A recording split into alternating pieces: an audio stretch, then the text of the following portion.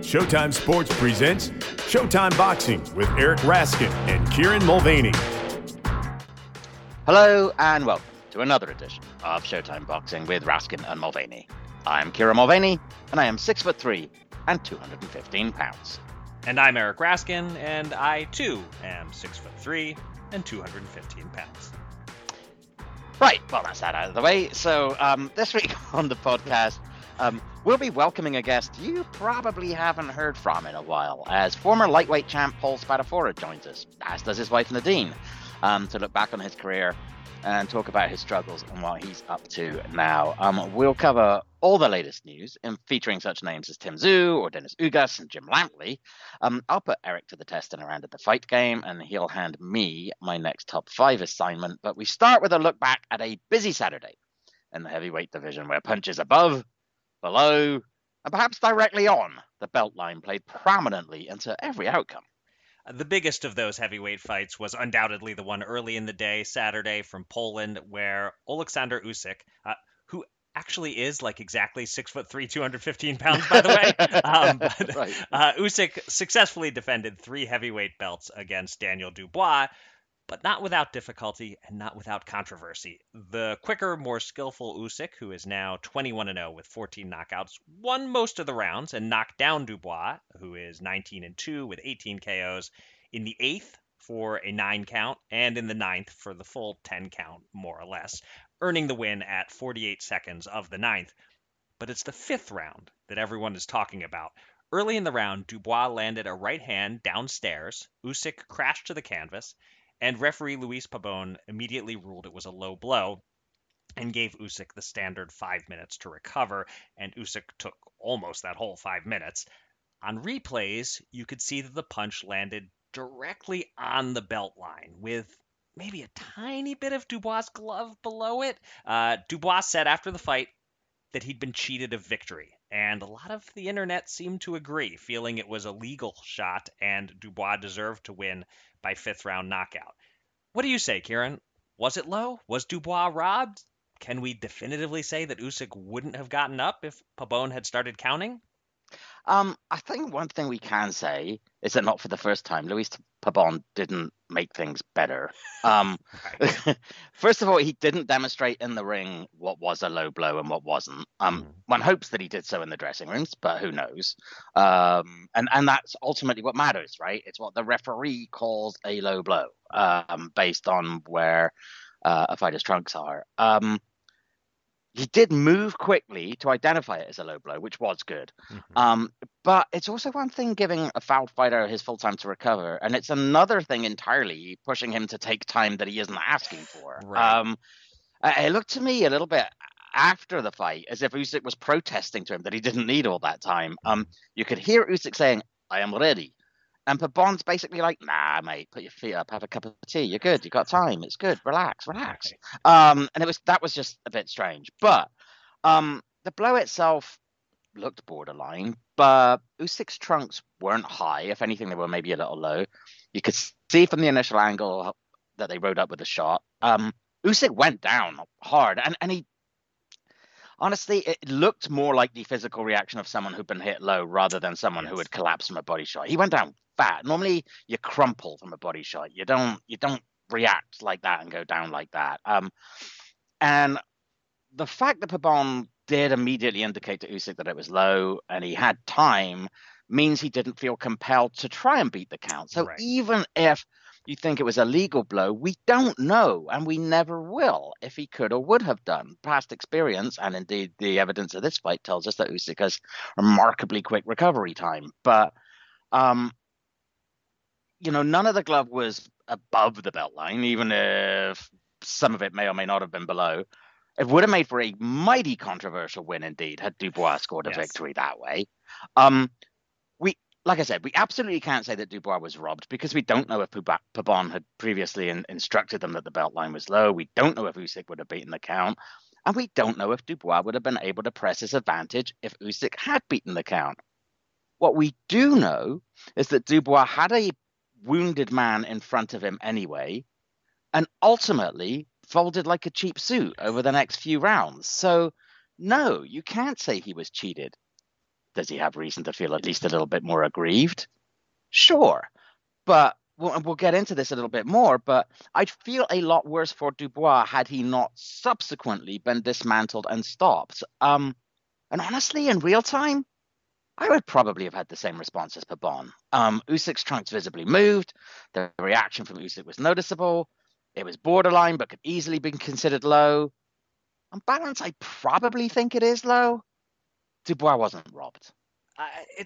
This is such a borderline case in so many ways, like literally physically borderline, and then just like everything about it. I'm kind of two minds. For what it's worth, in real time, I thought my instant reaction was, whoa, he dropped Usyk with a body shot. It didn't look low to me as it happened, but we kind of had the wrong angle on it anyway. Then immediately, based on Usyk's reaction and the ref's reaction, they both seemed certain that it was low. And then we saw the replays, and yeah, it landed mostly right on his belt line, as he said. Certainly none of the punch was above the belt. It was about 90% of it on the belt, and maybe 10% of the glove was creeping below. It's like if a pitch in baseball is mostly off the plate, but maybe a sliver of the ball crosses the corner.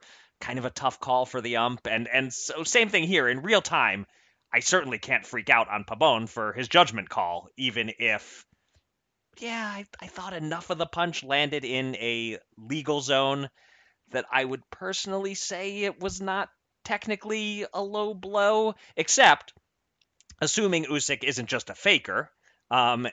It appears to have landed in a spot and at an angle that could have lifted the cup and rattled the jewels, So I think it's possible for the punch not to have been low, technically, but for the effect to have been the same as a punch to the balls. Again, unless Usyk was faking. The way he eventually, after a minute or two, started getting up and moving around looked like a guy recovering from a shot to the nuts. And so I think this is kind of a case where nobody is wrong. Like, Dubois isn't wrong to feel cheated out of a victory, and the ref wasn't wrong to call it a nut shot of sorts. But as you said, we'll never know if Usyk could have willed himself up in immense pain had the ref started counting. In the end, if you're asking me, was it a legal punch? You must make a call. I think I'm going to lean yes, that it was legal, and that if it had been ruled as such, it would be really unfortunate for Usyk that it impacted him like a low blow would, but that maybe Dubois, I kind of lean towards saying he probably should have gotten the KO, but this is one where I'd really much rather not give such a black and white answer, because the truth is there is some gray area here, and someone would have the right to feel aggrieved either way. Whatever they rule, the guy on the wrong side of it is not going to be happy about it. All right, so give me your other thoughts on the fight. What did you think of Usyk's performance, and did this do anything to alter your view of his chances if he gets in the ring with Tyson Fury? The thing is, outside of that one punch, Usyk was utterly and totally dominant. He moved well. He threw good combinations. His straight left especially was on point. He otherwise didn't look remotely troubled. I struggled to find a round to give Dubois, to be perfectly honest with you, even the round in which he kind of sort of put him down. He took a couple of punches, but not that many, really. It didn't change my view of his chances against Fury, or for that matter, Deontay Wilder, at all. I'd actually somewhat expected, and when we talked about it last week, I thought that actually Dubois might give him, might fight him fairly evenly over the first part of the fight, and that didn't happen.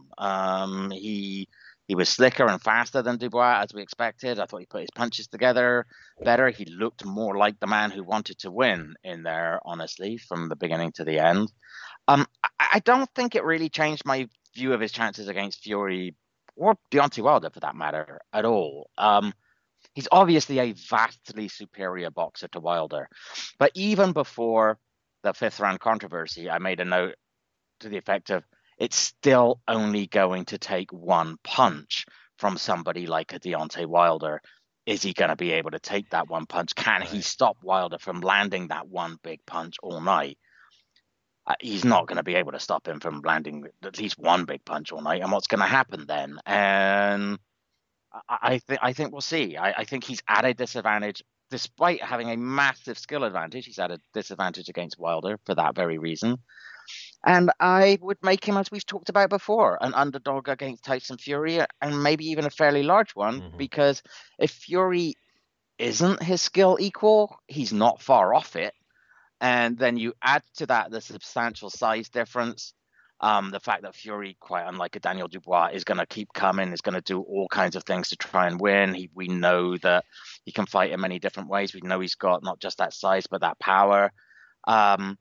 It'll be a mighty tough ask for Usyk when and if he goes up against Fury, but we knew that anyway. And I didn't feel from watching that I feel any less convinced about Usyk's possibilities against Fury or Wilder than I was to begin with. But overall, I thought it was a fine performance from Usyk. Maybe even, a little better than I expected. He was really, I thought, essentially dominant. What about Dubois? What do you think about him coming out of this fight?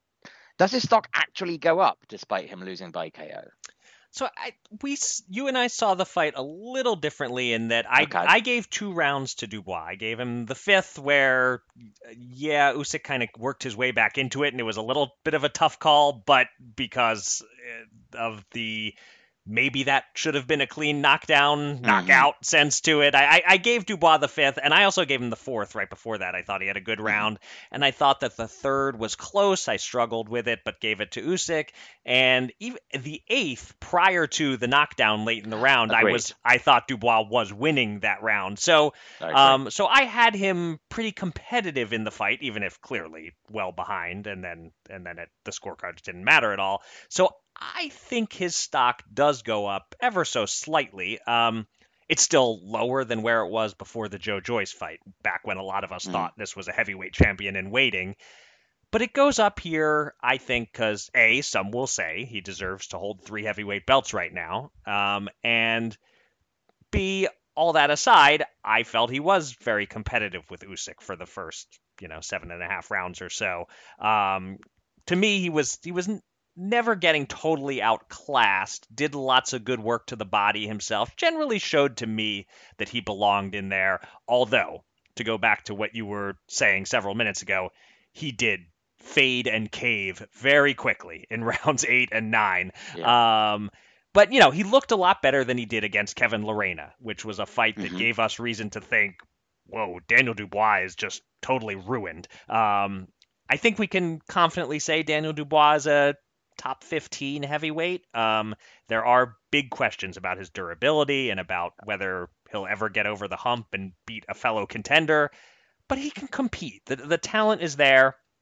I actually think a rematch with Usyk is legit, marketable, and worthwhile based on the controversy, if Usyk isn't getting Fury in early 2024. And, Usyk does have other mandatories to deal with. Supposedly, Filip Hrgović refuses to step aside. So I don't think it's realistic that we will see an immediate Usyk-Dubois rematch. But I'm actually kind of interested to see one because of the controversy here, if we aren't getting Fury-Usyk. Yeah, it's interesting. I think his stock probably goes up in the UK, where the he was robbed narrative took hold rapidly. It's interesting. We saw a slightly different fight, like you said, because I think an objective assessment of his performance shouldn't be remotely as positive. I think top 15, what you said, is not far off, actually. But I didn't think he was very good. Like I said, I struggled to give him a round. And it is really, really hard now to get past that one. I don't want to say he quit, but he acquiesced. Sure. That's a good word for it. Yes. That first knockdown looked a little weird to me. And I wondered, look at a replay at first, I thought, oh, maybe he lost some purchase there because the ring was so wet. And as he slipped, it just put him in position for Usyk to hit him some more. And he went down, but he went down awfully quietly. Maybe his knee still isn't quite healed. And then the second knockdown was clear acquiescence there. And I don't know, was he mentally exhausted? Was he physically exhausted? Like, what was that? And we talked about this when he lost to Joyce, that we thought that perhaps some of the criticism was unfair because he may well have been actually badly injured in that fight. And as it turned out, he was. His orbital bone was broken. But you look at that and you look at the way he showed a lot more spirit in arguing that he was robbed than he did actually in rounds 8 and 9 of the actual fight. I think he's got talent and he can compete with a lot of heavyweights.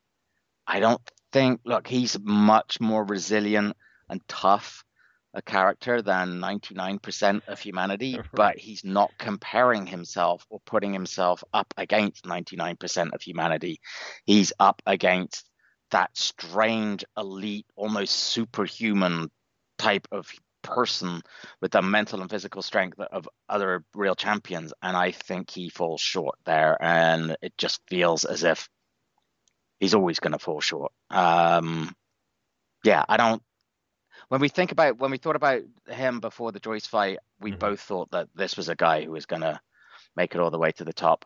I don't feel that way anymore. I think he can be completely competitive against a lot of heavyweights. Something's missing. Something's missing in Daniel Dubois. And notwithstanding Usyk's words of encouragement, I don't think he's going to be a world champion. Yeah, agreed on that, and I'll have more to say shortly on sort of the mental toughness required in this sport because one of our other fights that we'll be discussing leads into that. But so let's get on to those other fights, although not the one that I'm referencing. In addition to Usyk-Dubois, we saw a few other heavyweight contenders in action Saturday night in Tulsa, Oklahoma, where in the main event, Jared Big Baby Anderson started a new knockout streak after going the distance with Prince Charles Martin just 7 weeks ago. He used legal body shots, landing 72 of them, according to CompuBox, to wear down Andrei Rudenko and force a stoppage in round 5, improving to 16-0 with 15 KOs. On the one hand, Rudenko was made to order for Anderson. On the other hand, no one had ever really knocked him out before.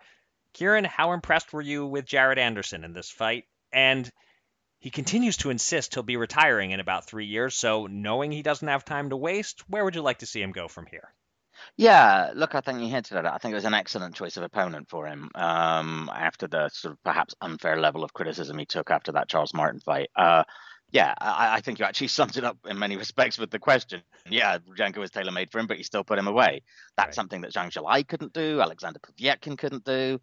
I like the fact that he went for the body and stuck with the body, but that he also changed gears as the fight went on. Like after he'd softened him up before that stoppage, he'd started to change things up a little bit. He'd started to speed up his punches. He started to throw slightly more combinations, and it was that change that then brought about the end. And when he did have him hurt, he went for it, changed the pace even more, switched from body to head. I thought it was a very composed performance all around. Granted, against somebody who didn't have much to bother him with, but still, that's all you can ask of the man. Yeah. I do have some concerns about Anderson, as we've talked about, and you just mentioned his readiness to discuss retirement already. Yeah. The fact that he repeatedly says he's just fighting for money, they aren't words you necessarily want to hear from someone at this stage of his career. But it was one of those performances that I think are good for someone of his age of experience. Get some work in, get a chance to try some things out, score a good win without being in much danger. We're not quite end of August. There's still time for him to fight at least once more this year. Honestly, I wouldn't mind seeing him fight twice.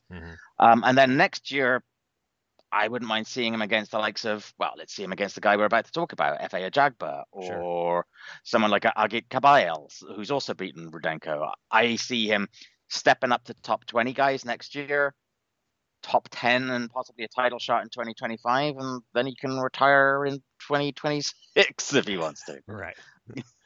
But yeah, let's talk also about that co-main, where low blows were definitely the story, as Jan Kosabutsky couldn't or wouldn't stop throwing them, and after 2 penalties and several warnings, the Kazakh heavyweight was disqualified 33 seconds into round 4, handing F.A. Ajagba the win.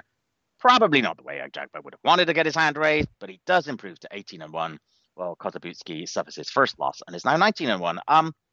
Eric, any guess what was going on in Kosabutsky's head, and should we actually be giving Ajagba credit for his meltdown? Yeah, I'll start with that second question. Absolutely. Ajagba was fighting well, using his length, using his hand speed, looking a little more skilled and sharp than I've seen him in the past. Sometimes he's looked very raw. Here, he had a game plan, he was executing it, and the things he was doing were discouraging and frustrating Kosobutsky. I sold Ajagba a tiny bit short coming into this. I said I favored Kosobutsky, as did the odds makers. Ajagba was a small underdog. He was like plus 140 or so, but he was in charge pretty much from the outset and definitely deserves credit for leading Kosobutsky to pull a Galata of sorts.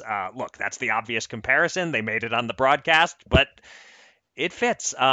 There's no doubt that when he fouled out in the fourth round, it was intentional. Something clicked in his mind of, this is not going the way I wanted it to.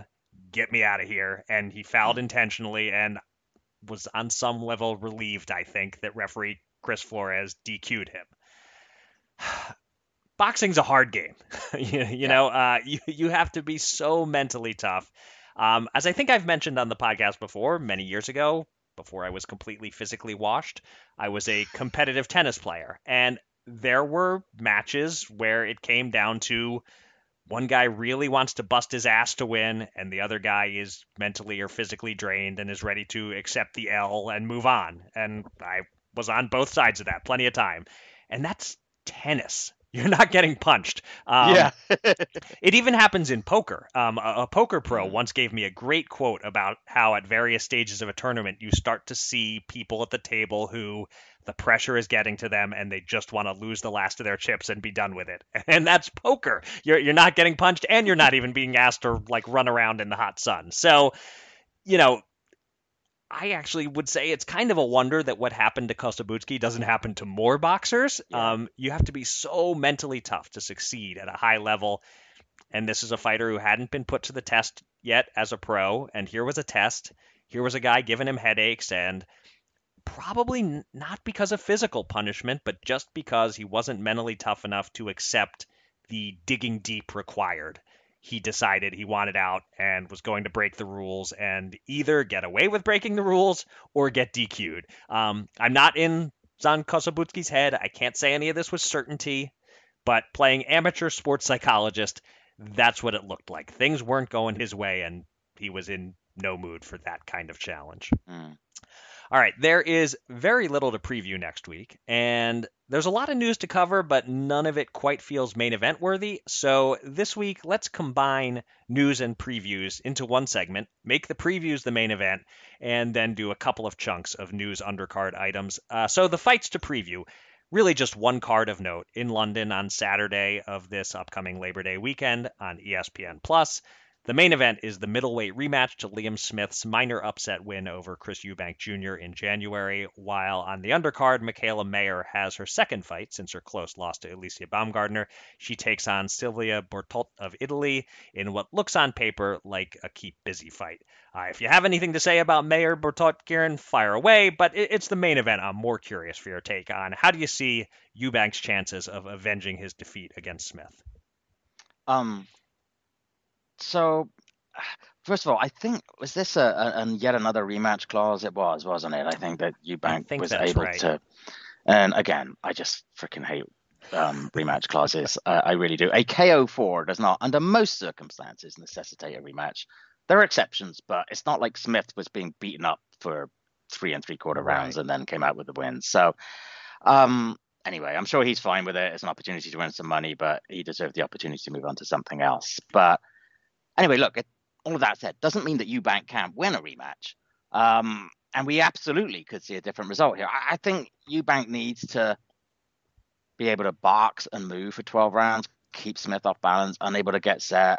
He has to be unpredictable, work behind a jab, keep moving sideways, use the edges of the ring without backing up to the ropes, tie Smith up when he gets too close. But here's the thing. If you take a forensic look at Eubank's record, it's not actually that impressive. If he weren't his daddy's son, I'm not sure that we'd be talking about him at all. I mean, yes, he's 32-3, and prior to Smith, his only losses were against Billy Joe Saunders and George Groves. He ushered James DeGale in retirement, a couple of decent-ish wins. But if you look outside of DeGale, his best wins are, Avni Yildirim, Dmitry Chudanov.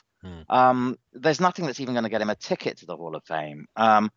And Smith, look, he's not the most skilled of boxers, but he's faced a far better quality of opponent. He's lost to Jaime Munguia. He really lost to Jaime Munguia largely because he couldn't make a dent in the lad. And of course, there's no shame in being stopped by Saul Alvarez.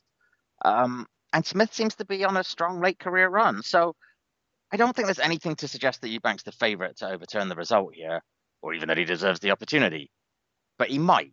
But I'll be honest, I think it's actually better if Smith wins, not just because he's a Liverpool fan, but I think he's shown consistently that he's far more willing to make and take on the tougher challenges than Eubank has to this point in his career. And I think we're more likely to see some good fights involving the winner going forward if that winner for the second time is Liam Smith, honestly. Yeah, and full disclosure, we're recording this just a few minutes before Liverpool takes to the pitch. So if you hear Kieran's cadence pick up over the remainder of the show, you'll know why. Yeah, exactly. If he's suddenly trying to race through all of this. All right, let's split our news items into a couple of groups. We good? We good. All right. Yes. Let's actually do that. Let's go ahead and split our news items into two groups. Fight announcements and the old miscellaneous. 4 fight announcements of note. The biggest being that top 154-pounders Tim Tszyu and Brian Mendoza are going to meet in Australia on October 15th. That's October 14th here in the US, with Dan Raphael of ESPN reporting that Showtime will likely televise. Talking of Showtime fights, the Canelo-Charlo pay-per-view undercard is complete.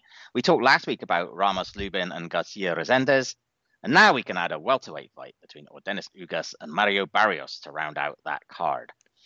There will be an undercard press conference this Tuesday in LA. Cruiserweight champ Jai Opetaia, inactive for a little over a year since beating Maris Briedis for the title, will make his first defense on September 30th at Wembley Arena against undefeated Jordan Thompson. And also in the cruiserweight division, although we might initially have thought it would be a light heavyweight fight, the Zurdo Ramirez-Joe Smith Jr. fight we discussed last week has a weight limit of 193 pounds. Zurdo, you'll recall, had a fight with Gabe Rosado cancelled because he missed weight by at least 7 pounds. So people are giving him a lot more wiggle room here. Eric, thoughts on any of these? Yeah, I'll go in reverse order of how you just went. So starting with Zurdo versus Smith, I did not see a weight limit that high coming, and it takes a little of the luster off this fight for me. It opens up the possibility that Zurdo is significantly bigger in the ring and has an advantage that maybe swings the fight. And I'm generally reluctant to make it about size, but Joe Smith is a power puncher at 175. I wonder if Zurdo will just walk through his best shots at a not remotely drained 193. And then longer term, clearly Ramirez is done at light heavyweight. I have my doubts about how well he'll do at cruiserweight. That's a big jump to make from 175 to 200. Yeah. We don't see too many fighters make it successfully. Opetaia, I was impressed by him against Briedis. He took a huge step up and won an entertaining fight with a broken jaw. And then that broken jaw took a long time to fully heal, and that's why he hasn't fought since winning the title last July. Don't know much about Thompson. He hasn't faced anyone of note and was still fighting 6-rounders just 4 fights ago. But, hey, Opetaia hadn't faced anyone world-class before beating Briedis, so we'll see. Could turn out to be competitive. That Canelo-Charlo undercard, I know we're going to sound like homers here, but on paper, it's the best pay-per-view undercard top to bottom I can remember in a long time. Ugas Barrios may be the least competitive fight on the card. And, when Ugas Barrios is the fight on the card that perhaps excites you the least, that's a tremendous 4-fight card. And Tszyu Mendoza, again, being a homer if it turns out it's on Showtime, but an honest homer, that's the best fight you can make at 154 in the absence of Jermell. In the TBRB rankings, Jermell is the champ, Tszyu is number 1 contender, Mendoza is number 2. And so if Jermell beats Canelo, I can't imagine he's coming back to 154, and in that case, Tszyu Mendoza will be to determine who's the man in the division. If he loses to Canelo and wants to fight at 54 again, the winner of Tszyu Mendoza makes for a huge fight against Charlo. I love it. Good on both of these guys, but especially Tim Tszyu, who is staying busy, is willing to face the most dangerous possible opposition. He really has the most exemplary attitude toward making fights of basically anyone in the game right now. Yeah, well said. Here's a roundup of the other news. Probably the biggest news to the two of us is that our friend Jim Lampley is getting back in the boxing media game. He'll be in Las Vegas for Canelo Charlo, not for Showtime, but for PPV.com, working alongside Lance Pugmire, analyzing the fight card in the lead up to the event. We have 2 failed drug tests to report. Robert Helenius tested positive for an unspecified banned substance before his KO loss to Anthony Joshua. Not sure how useful testing before the fight is if the results don't come back until after the fight has gone ahead. And Danny Rosenberger, who fought Nico Ali Walsh to a draw in May, failed his drug test. It was revealed Thursday, changing that result from a draw to a no contest. Worth noting, by the way, that Ali Walsh fought again this past Saturday and lost a 6-round majority decision to Sona Akale, so his perfect record is gone regardless. Savannah Marshall has signed with the Professional Fighters League and is planning to make her MMA debut soon. Eric Morales is no longer training Jaime Munguia. Instead, he has shifted into a role as advisor to the super middleweight contender. And lastly, former 122 and 126-pound title holder Kiko Martinez of Spain has announced his retirement at age 37 with a record of 44, 12, and 2. 31 knockouts. Kieran, the floor is yours to comment, analyze, and opinionate as you see fit. The Helenius news is a bit baffling to me. I mean, he had literally fought 1 week prior to fighting Anthony Joshua. So I have a hard time believing he was juicing specifically for the Joshua fight during fight week, because even in 2023, I have a hard time believing anybody is that stupid. And I'm not sure what the immediate benefits would be anyway, whether it would have time to have any impact, unless he was using it for recovery to help him with his quick turnaround and just hoped he wouldn't be caught. So you have to assume if he was juicing before that, for his fight beforehand. Mm-hmm. I don't know. Your comments, however, about the usefulness or not thereof, I think are valid. This is why you got knocked out. Right. But as this Nico Ali Walsh's opponent, Alicia Baumgardner, and Dillian White, and God knows who else is reminding us there is a clear PED problem in boxing, and it doesn't seem to be getting any better. But I don't know if it's growing, or if the testing is getting better, or if boxers are being stupider. I don't know what to make of the fact that so many involve fights in the United Kingdom, and particularly on Matchroom cards. Is that a coincidence? Is that a black mark against Matchroom in the UK?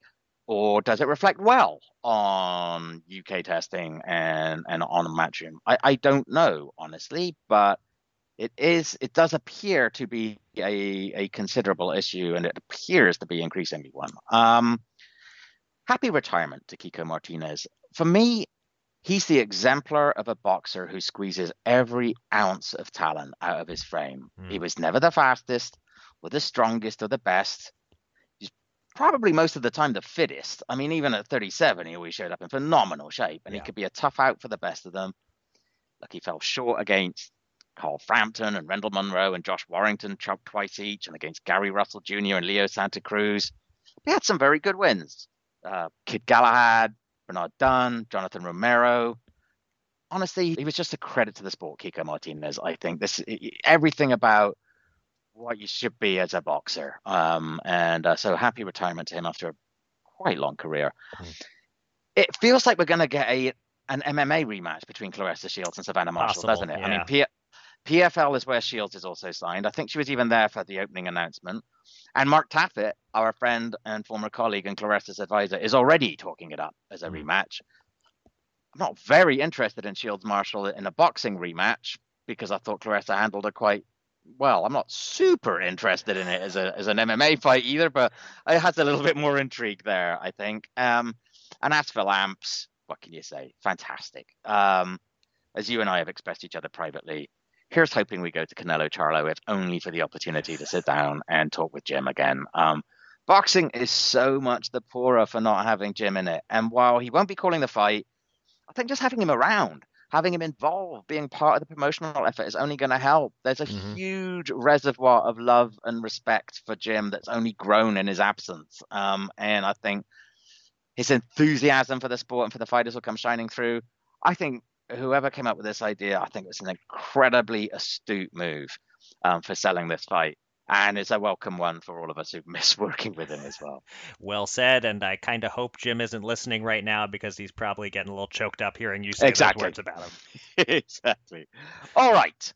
It is time now for this week's edition of the Fight Game. And Eric, we're going to do something a little different this time. A listener called Sam Rose wrote to me to say that he's a big fan of the podcast and he wanted to try his hand at coming up with his own top 5 clues. And he said, you can use this anytime I'm in a rut. I'm always in a rut, as you know, Eric.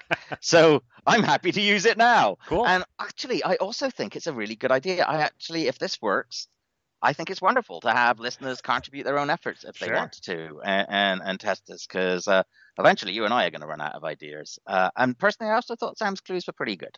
Okay. Anyway, are you ready, sir? I am, and I'll just say that I've had some contact with Sam Rose in the past. Nice guy. So okay. All right, let's see what he's got. All right, see if he still feels the same way in 5 clues or less. All right, number 1. This clash of unbeaten fighters. So a future Hall of Famer claim his first title by 11th round stoppage. Okay. Future Hall of Famer, KO 11 to claim his first title. All right. So the first KO 11 I think of involves by a future Hall of Famer claiming his first title. Does not qualify because his opponent was not unbeaten. And my mind went immediately to Eric Morales winning his first title against Daniel Zaragoza. But clearly that is not it. I'm pretty sure that was a KO 11. Yeah, that sounds right. Yeah. So let's give it a moment here and see if I think of another KO 11 to claim a first title for a future Hall of Famer. There is not anything else coming immediately to mind, so I think I will not make an official guess and move along to clue 2. All right. Despite Bob Arum once describing the loser of the fight as, quote, more of a dancer than a fighter, that didn't stop him from taking a lead early on in the fight over the challenger. So the loser, described by Arum as a dancer, took a lead, but then got knocked out. So I'm trying to think of who Arum would have said that about. I'm trying to think of some fighters who kind of were mover dancer types. So obviously more boxer than slugger. Thinking of guys like Derek Gainer, but I don't recall him losing to some future Hall of Famer in their first title win.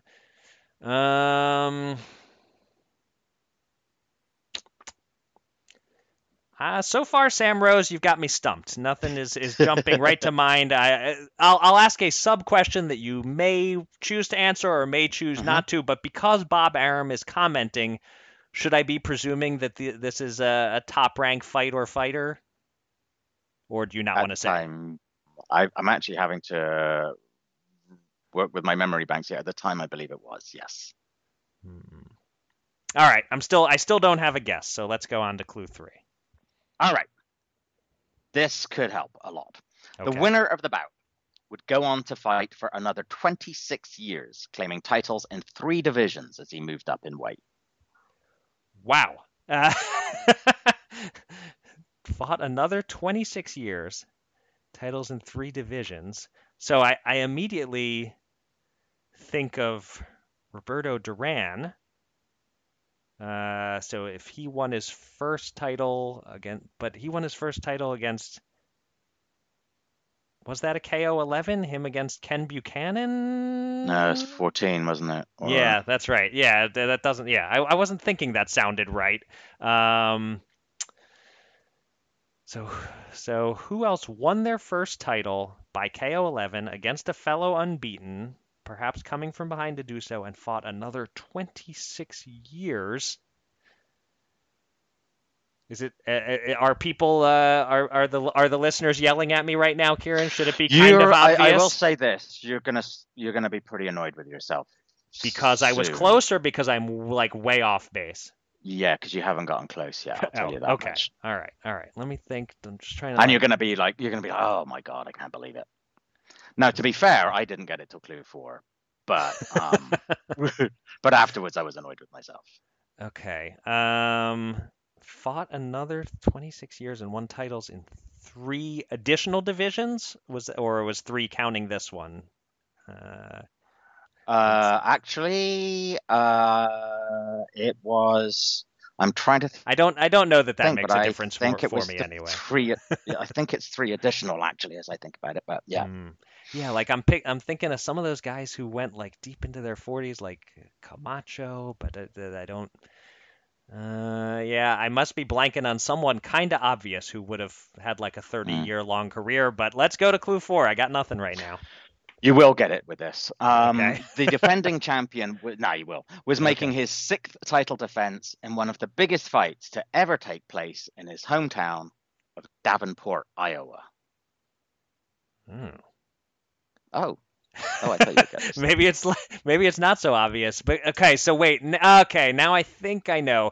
Because initially I went to like Antoine Eccles was from Iowa, but now I think I'm remembering was Michael Nunn from Iowa, and this would be He James Toney was. knocking out Michael Nunn. Yes, Okay. sir. All right. Wow, he fought another 20. I guess he did. Yeah, he kind of hung Yeah, around it's a while. amazing to think of, right? Yeah, exactly. But he did. Yeah.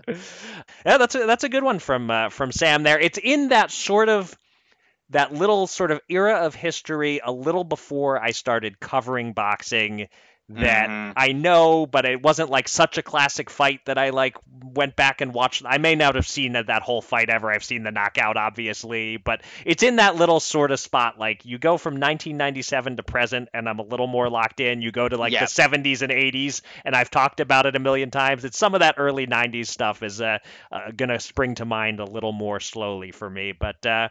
That's a good one, and now that I'm looking back at all the clues, it all does add up pretty nicely, and maybe James Toney should have crossed my mind a little earlier than he did. Yeah, I'll say this was one of those fights. I was living in Amsterdam at the time because this was May 10th, 1991. And it was one of those fights that a lot of us did at the time. I found out about it 6 months later reading the Ring magazine, right? And being at the time kind of surprised, like, oh, I thought Michael Nunn was really good. Who's this James Toney guy? Right. And I actually kind of remember, and of course I didn't buy the Ring magazine. I was standing in the bookstore reading it. But yeah, so there was one of those fights. The number 5 clue, Yes. I want to. Sam nailed the art of the clue 5 here. It really is an art. It really is. The loser learned he was 2nd to 1 when a vicious left hook dropped him in the 11th round. Although he beat the count, he was quickly dropped again, and it was lights out, crowning a new middleweight champion. Sam Rose, that is an excellent 5th clue. Yes, well done. And yeah, just to double back to what you said at the top, listeners, Sam or anyone else, continue to reach out to either me or Kieran, but not both of us, because then we'll both see it and it won't work. Pick one of us, reach out, and go ahead and send a full set of 5 clues to save us some work, because if they're all as good as this, we'll keep using them. All right. Our guest this week won the IBF lightweight title against Israel Cardona in August 1999, defended it multiple times over the following years against the likes of Victoriano Sosa, Billy Irwin, and Angel Manfredi, among many others. And he ultimately retired in 2014 with a record of 49-1-1. And that one defeat didn't come until his penultimate fight at the age of 38. He is, of course, the Pittsburgh Kid, Paul Spadafora. Paul, thank you so much for joining us. It is a pleasure to welcome you and your wife Nadine to the Showtime Boxing Podcast. Thanks for having us. Thanks. So let's just start with an update on your life these days, Paul. I believe you're training fighters, including your son. Give us a snapshot of what you're up to and how big a part of your life boxing is. I mean, this is like it's like I'm everything that I'm building is for boxing. You know what I mean? And I got my nephews coming, my son. You know, so it's just like as soon as I wake up, it's boxing. How old is your son? 18. So, and does he have designs on going pro, or where does he stand in all that? Yeah, he's relaxed. He's good. I mean, he's good. He can turn pro right now.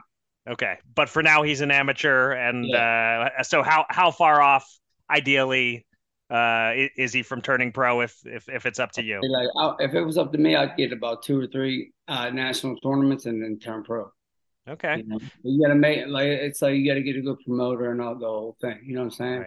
Right. So, but what weight class is he? Tell us a little about him in terms of his style of fighting. Does he fight like in your style, or does he have his own style? He has his own style. He's right-handed. His boxing game is unbelievable. His IQ's up there. You know what I mean? I mean, it's just like he's so relaxed. It's like stuff that people with years and years of tons and tons of fight get. You know what I'm saying? He got a lot of good things going on with his boxing. What weight is he? 115. I would say Gino turned pro at like 119. All right, so bantamweight area for now. Yeah. Okay. My nephew's coming too. I got a nephew too. He's coming. 120, And how old is he? 17. Okay, so they're both right. around the same age, roughly, same weight range, roughly, and both guys, training under you. Listen, since they came out of their mothers, soon as they came out, they was boxing. I swear to God. Look what I got on. Look what I got on. Look at my boots. I'm ready for Tony when he gets here. Oh, wow. Okay. There you go. For the people, I'm ready for Tony when he gets here. okay. So for the people listening but not able to see, Paul has his full boxing boots on, ready to go. Nice. Hey, let's look back on some of the highlights of your boxing career. I would say most people would argue probably the most exciting fight you were in was your 2003 draw with Leonard Dorin, which was a really bloody fight of the year contender. What memories stand out to you from that fight?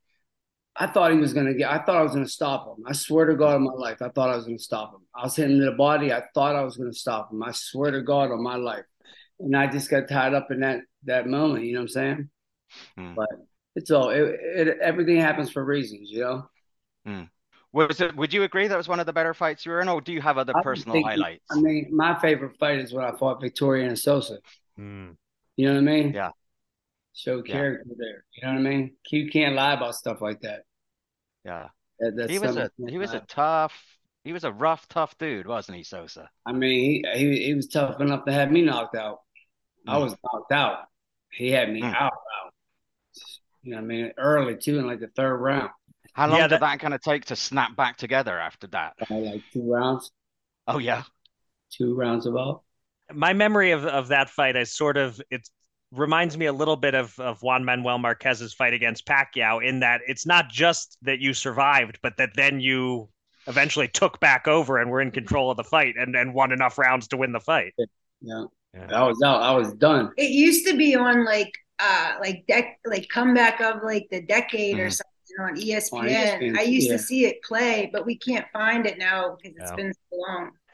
Well, another fight of yours, Paul, just about the smartest that I've ever been made to look by a boxing match was the night that you boxed circles around Pito Cardona to win your first title, because Cardona was favored, but I was picking you. I was confident that your skills would be too much for him. Is that your best boxing performance, would you say?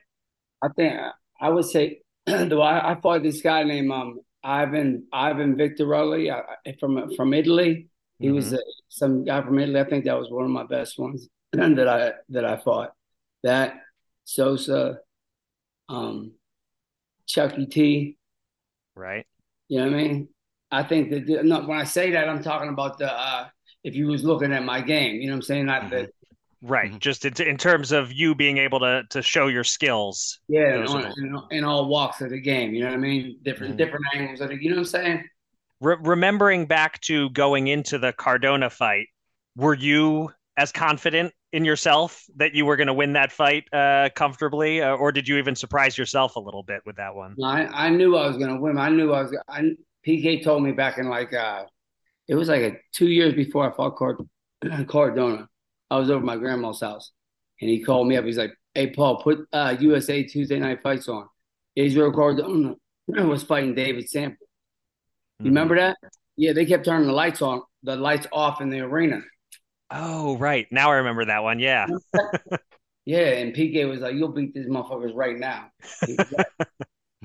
I knew I was going to be okay. Okay. So one other thing that people know you for still and talk about a lot is not a fight per se, but it's that famous sparring session that you had with Floyd Mayweather.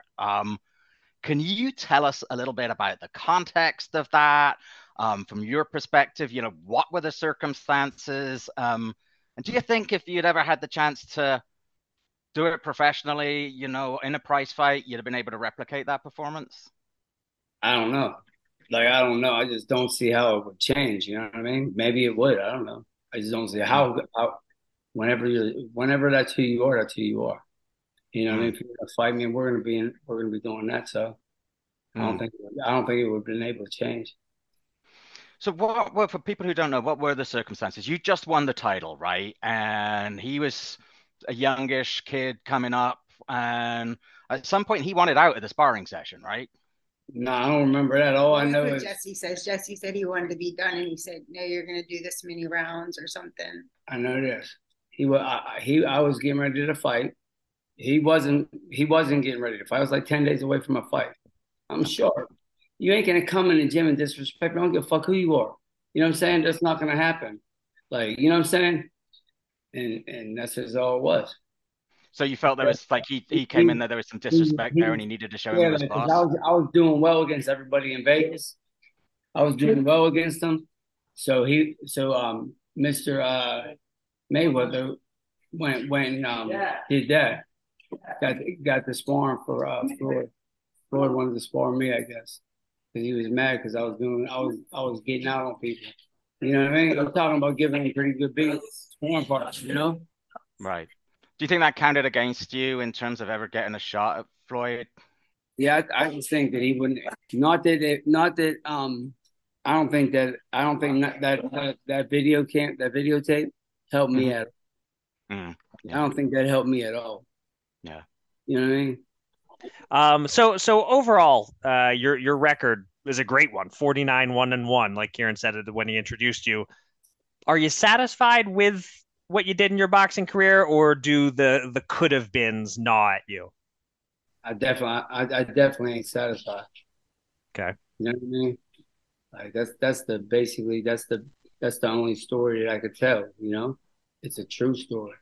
Like, if I would have never put that shit in my body, I would have never been in a situation like this. You know what I'm saying?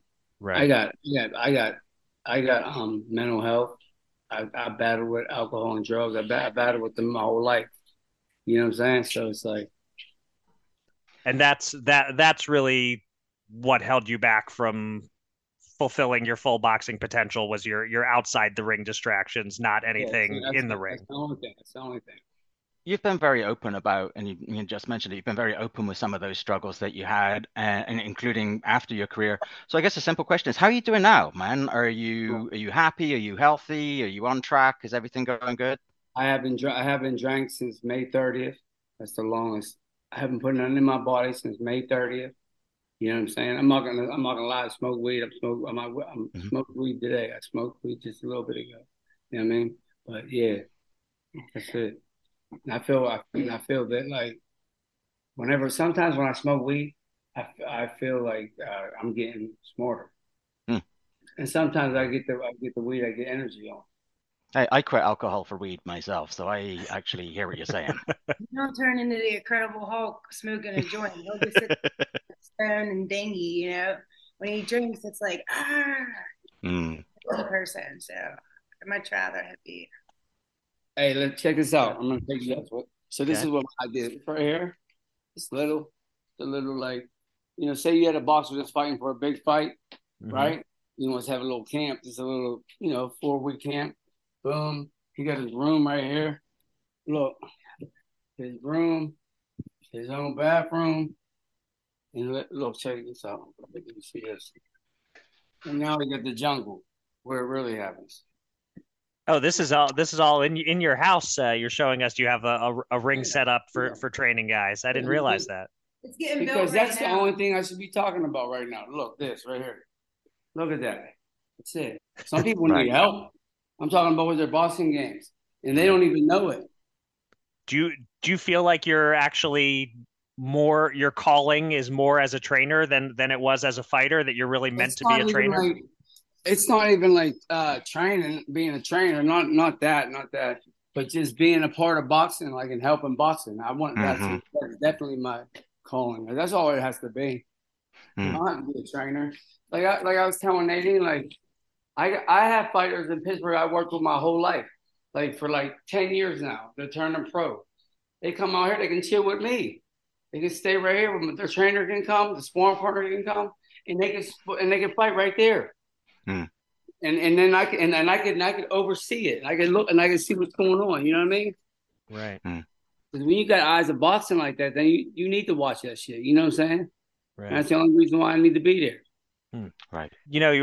Kieran was just asking you about, the things you've been through with the drugs and the alcohol and all that, and the lessons that you've learned. Do you feel like that helps guide you in terms of being able to take these younger men and put them on the right path with boxing? That what your experiences help you in that regard? I think most definitely, but it's not even that though. It's not even that. I just got something. I can get across to people that like have them type of issues. You know what I'm saying? Right. Do you do any of that kind of work like outside of boxing, like reaching out and trying to help, folks who sort of need some kind of grounding in life? Well, he wants to wait till he's clean for a year, and then he wants to go and do like schools and like go to like different high schools and middle schools and talk to kids. Like that's like one of his goals. He wants to be like more like a life coach, mentor type person. We're gonna start showing him on YouTube, like doing boxing stuff. Because like for Paul to be a trainer, he does want to be a trainer, but he also wants to work on his mental health too. And sometimes like Paul's more invested than the fighter, and then he'll take it out on himself. Like Paul, you know what I mean? So it's like he's trying to figure out his place in it, but he definitely wants a place in it. It's in boxing. Yeah, he definitely wants a place in boxing. He's just trying to find his place, like how he can contribute and stuff, because he loves it. Like he literally falls asleep to it, wakes up to it. Like, yeah. Right. Well, we understand, Paul, that there is a biography on you coming out soon, and also that you're exploring doing an autobiography. Certainly, your story is well worthy of a book or two. What can you tell us about those projects? If you like me, if you fuck with me, then grab the book. If you like me, grab the book. That's why, you know what I mean? Yeah. He's shy and super humble, so he'll like. Well, that's what you're for, Nadine, to pump him up a little bit. There you go. But that makes it a lot easier to be, or makes you better at being somebody who can help others that way, right? Because it's not all about yourself. You're able to make it about them. You have to think of it. I look at it like this. I was the most selfish person alive. You know what I'm saying? So I gotta be. So it's like try not to be selfish. Try not to be. One other thing related to your life story, the movie Southpaw, the Jake Gyllenhaal movie. Tell us about that. Your contention is that it's basically your story and they lifted it? I know. Yeah, I know that it's mine. I know that for sure. Well, he was in a rehab in Miami and he was like in a really bad place. I know that for sure. And so when he was down there, he was like telling his story in the circle, and the housewives or the mob wives were there. And they had connections to Harvey Weinstein. So they took him to the Poconos to meet with these producer people when he told his story with another one of his friends, Mike Mons, and then another guy named Mike Garter. And then they met with him again. He told his story again, but this time Mike Mons wasn't there, but was Mike Garter. But the other guy was there. He lived in Miami for like a year. And he was like hanging out with some of the actors in the movie too. And then also it's just even like they made Paul an inspirational video at that time because he was having his comeback. And like in the inspirational video that they made for Paul was the same gym in the movie and the same steps that Jake Gyllenhaal ran up, the same gym. Like the only thing they just switched things around, like they made the girl die, which I didn't die. I grew up in group homes. The girl in the movie grew up in group homes. They made it a point to say it in the beginning of the movie, like, oh, Maureen grew up in group homes because of nonprofit or whatever they were talking about in the beginning of the movie. Then like nobody ever knew my side of the story. So like, and I wasn't down there. So it's just messed up because I had just moved to Vegas. I didn't even realize that they did that. And like we lost our kid to children use the services. We had to do supervised visits to get it back. Like so many things in the movie was what we went through. So it really like sucks when you like watch it and you're like, wow, that really happened to me. And it's really on a movie. And they really got this from him because they took advantage of him that he was in a rehab and has a brain injury too. Because let's not forget, he also has a hole in his head. He's in the Cleveland Clinic. So it's like you're literally taking somebody. I do got a hole in my head. In Paul's book, you'll see, he never had safety and security. He always had people taking of it. Everybody else made money off Paul but Paul. You know what I mean? So it's like for somebody to like do that to him and like really not even like to make sure he's like set up or taken care of. It's like it really breaks my heart for him because it's like his life is so sad, but at the same time, it's going to be a happy ending. Like you just grew up so sad, like you know, my life so sad. Like the way you grew up was so sad. And then Paul made Jake Gyllenhaal and Jake quote him like, "I know you better than you know yourself." So just to wrap up on that topic, Nadine, are you or have you pursued legal action, or where does that all stand? Everybody tells us that we don't have a case because there's so many different things too. Like everybody I try to do anything with it, they act like we can't do anything, and I don't understand how we can't. I don't understand how you can't. I mean, at the end of the day, he has his book coming out, and I would like to sell that into a movie. You know, and then I'd like to have somebody help him do an autobiography and stuff, so he has things to look forward to in the future. It just sucks. Like if they could give us like at least like say, yeah, we stole this from you, would be like a nice thing to happen or something. You know what I mean? Right. So So it's as much as anything legal. It's just trying to get the acknowledgement and the word out that this was inspired by Paul's story. Yeah, because I mean, it was made. Look at the movie; it's black and yellow, Southpaw. Freaking his baby's mom's baby's another baby she has. Dad is the trainer to Billy Hope in the movie. You know what I mean? Like it was about redemption. Paul's whole life's about redemption. You know what I mean? It's just crazy. Hey, well, look, Nadine, thank you very much for sharing your story. And Paul, thanks very much to everyone for joining us. And I'm sure our listeners are going to really enjoy hearing about you guys. And best of luck with everything, with all your projects. Thank you. Thank you. Thank you. Our thanks again to Paul and Nadine. I met Paul way back in 1999. He came to the ring office for a photo shoot with his belt right after beating Cardona. He was a very shy, quiet person then, and clearly he still is. But at the same time, he's an open book. I appreciate his honesty about his struggles. And of course, listeners couldn't see it, but over Zoom, he took us on a little tour that included a boxing ring in his garage with basically a one-bedroom apartment next to it for fighters who want to stay and train there. Last thing I want to comment on from that interview, I have to admit, I've never actually seen the movie Southpaw, so I just kind of nodded along, but didn't know the various details Nadine was talking about there. I assume, Kieran, since you're about 8 Rocky Creed movies behind, that you never saw Southpaw either.